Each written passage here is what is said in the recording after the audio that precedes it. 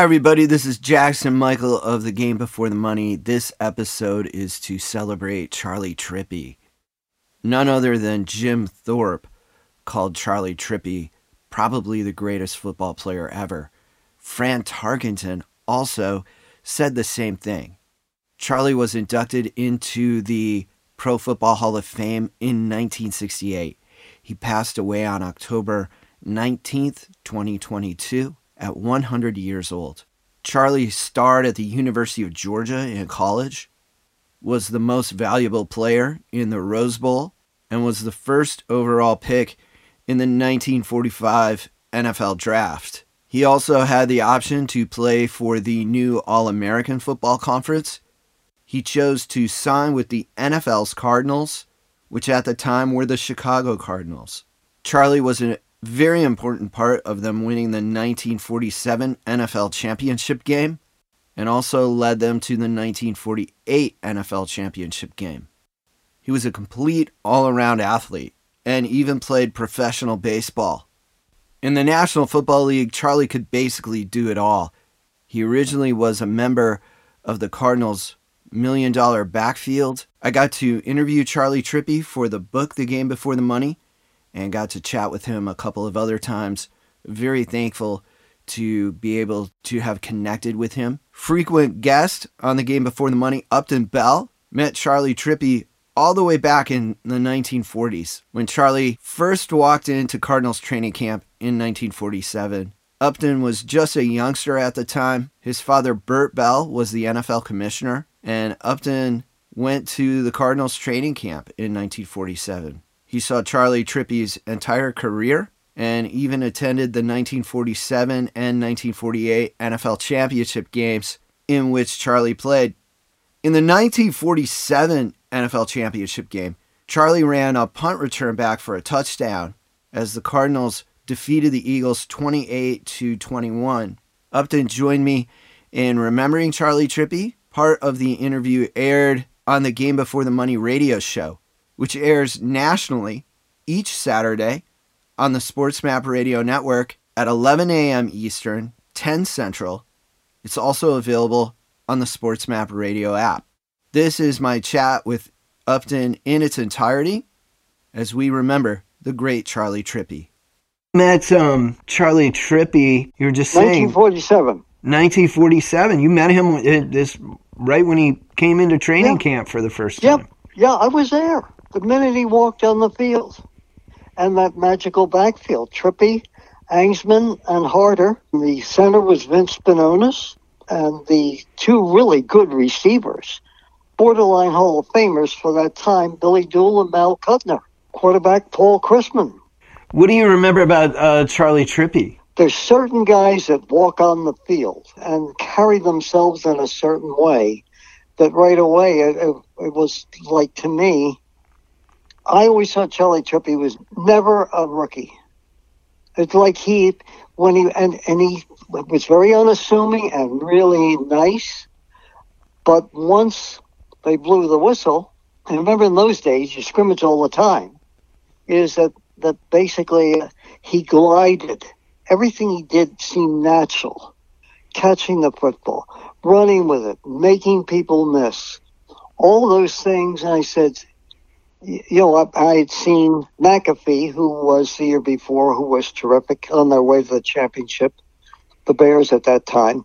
But this guy just kind of stood out, not in a spectacular way where you go, oh my God, did you see that run?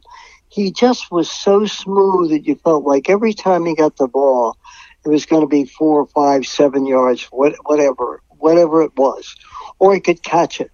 It's just, I guess, the movie, they talk about the natural. I would say if you talked about football, especially in that era, you would say that Charley Trippi is the natural. Wow. And then, his rookie year, the 1947, that 1947 NFL championship game, which he scored two. You were there, right? Yes, and what is interesting about that game is because it was nip and tuck with the Eagles. And the Cardinals, I believe that the Eagles wore cleats on really what was somewhat of a frozen field. And the Cardinals wore sneakers. In some ways, that made a difference because the game really went down to the very end. But Trippi, again, in the championship game, had one of the biggest days of his career, making the big plays when it looked like the Cardinals were going to go down to the Eagles, and of course they finally won. And the following year, the Eagles won. I would say for 2 years, excluding the 1948 championship game, which my father sold to television in a snowstorm, the Cardinals were really kind of the dominant team in football. You know, that 1947 championship game that you were talking about, you know, Charley had 2 touchdowns, and you know, the most famous one, the punt return for a touchdown. He told me that was the only touchdown that he had ever scored wearing sneakers, like you had brought up the sneakers. So yeah, do you remember that punt return? I think it's the only punt return in a championship game for a touchdown. It was the only one. As far as I know, it was the only one. And again, you today wouldn't have your most valuable running back. I mean, you never saw Jim Brown, or Steve Van Buren return kickoffs or punts. I mean, they were the bread and butter. They were the great running backs. They didn't do that. And as we know, the 2 most dangerous plays in football are the punt returns and the kickoff returns. Then, not now. Now nobody returns anything. It's kicked in the end zone, that's it. But then you're a player. Remember, there are only 33 players per team. Now we got 200,000 players per team. And so you had to do, including play defense. And you think about that was the return that broke the Eagles' back, really. And it was really amazing. And again, picture doing that, making that run in sneakers. And there is a big difference in playing with cleats on any surface and then playing with sneakers. It's not the same feel. Your cuts, if you make a sharp cut, you could slip and fall. Even though the whole idea was on that type of surface, sneakers were better than cleats. But still, think about that historic return, and he does it on sneakers. But again, everything, if you watch the end of a touchdown run, kickoff return, you name it, or what Charley did in that game is they score the touchdown, they hand the ball to the official, and they run off like it's just another day's work. I remember from that very first day, I was 10 years old, and I always considered myself like an adult, and you had to kind of be if you were the commissioner's son. And yet the players, that's the other thing. The Bears camp in 46, the Cardinals camp in 47. The way the players treated you, they didn't pat you on the head, hey, little kid, or hey, sonny, whatever else it is. They actually had a conversation with you. How you doing today, Uppy? How's it going, kid? Another person in there while we're talking about Trippi, Marshall Goldberg, who had been moved from offense to defense, was really not only highly intelligent, but really kind of very, very funny, wisecracking. And I always remember going to practice and listening to him. He's so damn funny. And Trippi and all of them would kind of laugh. Think about, too, the quarterback, while we're on this, Michael, the quarterback was Paul Christman, who went on to make a pretty good living working for NBC as their top guy on the AFL, the new league in town.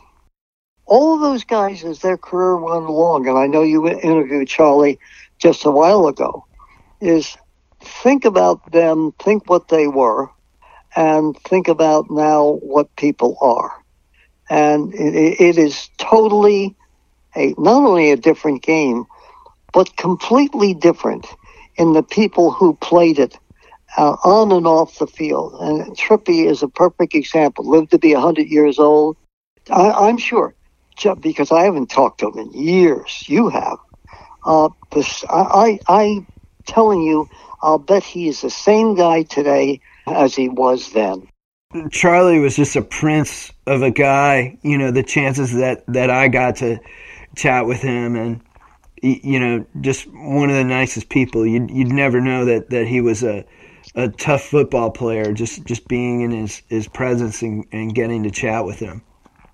That's the way he was the first day I saw him. First day he walked in there, and it's funny. I always watch the way a player walks, even through my scouting years, even through today. How do they walk? They walk with self-assurance. Of course, today everybody's dancing.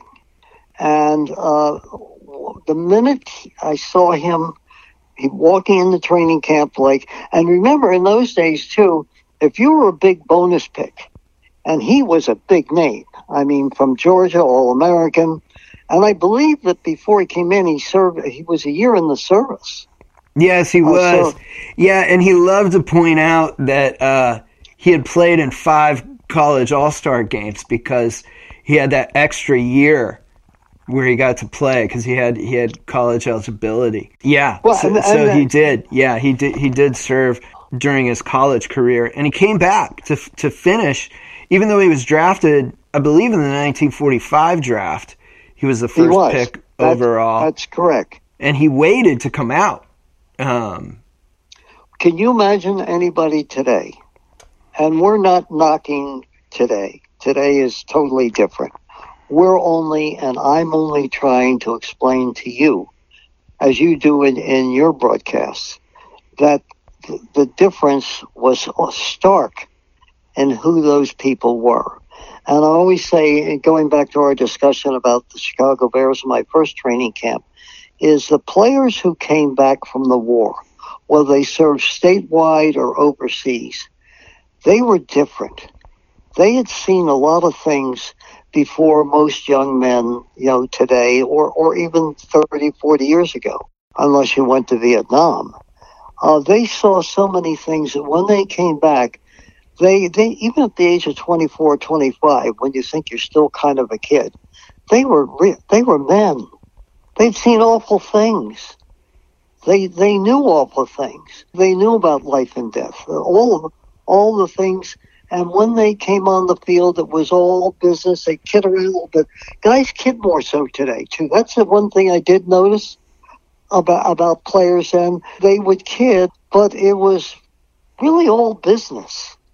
You wouldn't hear any music. You wouldn't hear any of the things that is part of the natural makeup of the NFL today.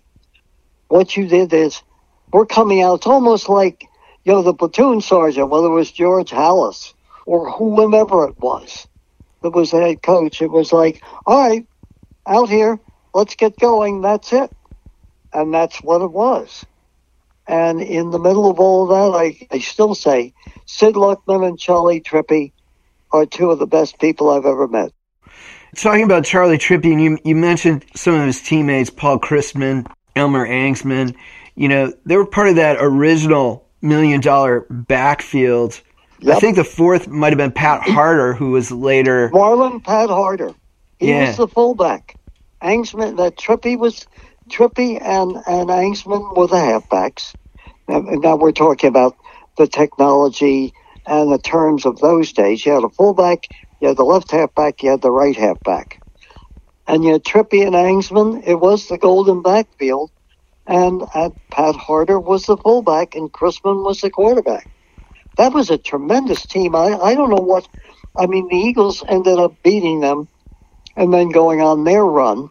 The Eagles were in it for 3 years, and the Cardinals were in it for 2 years. And I swear that if the Cardinals had won that game that they lost 7-0 in a driving snowstorm, things might have been different.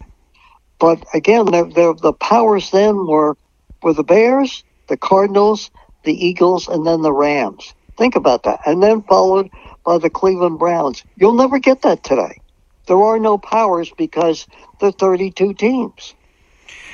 Yeah, and like you said, the rosters were even smaller. 33 players. Back then. So you had to be not just the cream of the crop, you had to be the cream of the cream of the crop back in those days and play multiple positions. Like Charley Trippi ended up playing quarterback. He was halfback. I believe he played some defensive back in the NFL. He did. He did. You had to. Think about even like one of the greatest quarterbacks of his time, Sammy Baugh. He was the best punter in football, and he played defensive back. And led the NFL in interceptions as a defensive back. Yeah. I mean, when you think about it, and people say, well, the game's much bigger, faster, quicker today, I agree with all of that. But you couldn't be just a specialist then. You had to be able to do it all. So think about all the players that would have made it if the rosters were 45. Today it's 53. Think of all the guys that might have made it, and then think of those people that were part of the start of the AFL that never either got a shot in the NFL or were cut by the NFL. So a lot of Hall of Famers on that list. Len Dawson is the first that comes to my mind. All of those players that would have made it could have, and that's why my father was so afraid of the old All-America Conference and wanted to make sure that they brought them in, which he finally effected a merger in 1950. Because I can tell you this, of the games that I was able to see, now it wasn't a lot, but of the games I was able to see, I think I said to my father once, I said, Dad, I think that All-America Conference has better players, has better teams than the NFL. And of course, the Browns, look at that Brown team and went 10 straight years to the championship game. Those Browns teams are among the best I've ever seen, period. Better than the Cardinals, better than the Bears, better than the Eagles. And that's saying a lot. And what Paul Brown was establishing there, as far as coaching techniques, those are things that kind of set the foundation and are still used today. A lot of the things that Paul Brown used, and Bill Belichick just referred to Paul Brown in an interview this past week. The techniques that Paul Brown used, those are still fundamental coaching techniques that are used today. They are. Everything from scouting to even the minute, the 40-yard dash was Paul Brown. I remember going to the Brown training camp with my father in 1950, just before they played the Eagles, and said to my father, they're going to kill the Eagles. And my father said to me, Upton, don't say a word about this. And of course, that will kill it right now. But again, everything. That's why I picked in my book Paul Brown as the greatest of all time. And then I had Shula and Belichick tied for second and third. So we'll see. But again, back to your point about Trippi and about that era and about that team. That was a tremendous backfield. It was a tremendous team for 2 years. I thought that they should have been better and come back, but they really didn't. The Eagles took over, and the Eagles then carried it to 50, and then it was the Rams and all the Browns and everything else like that. But Charley Trippi was an unforgettable character because he wasn't a loudmouth.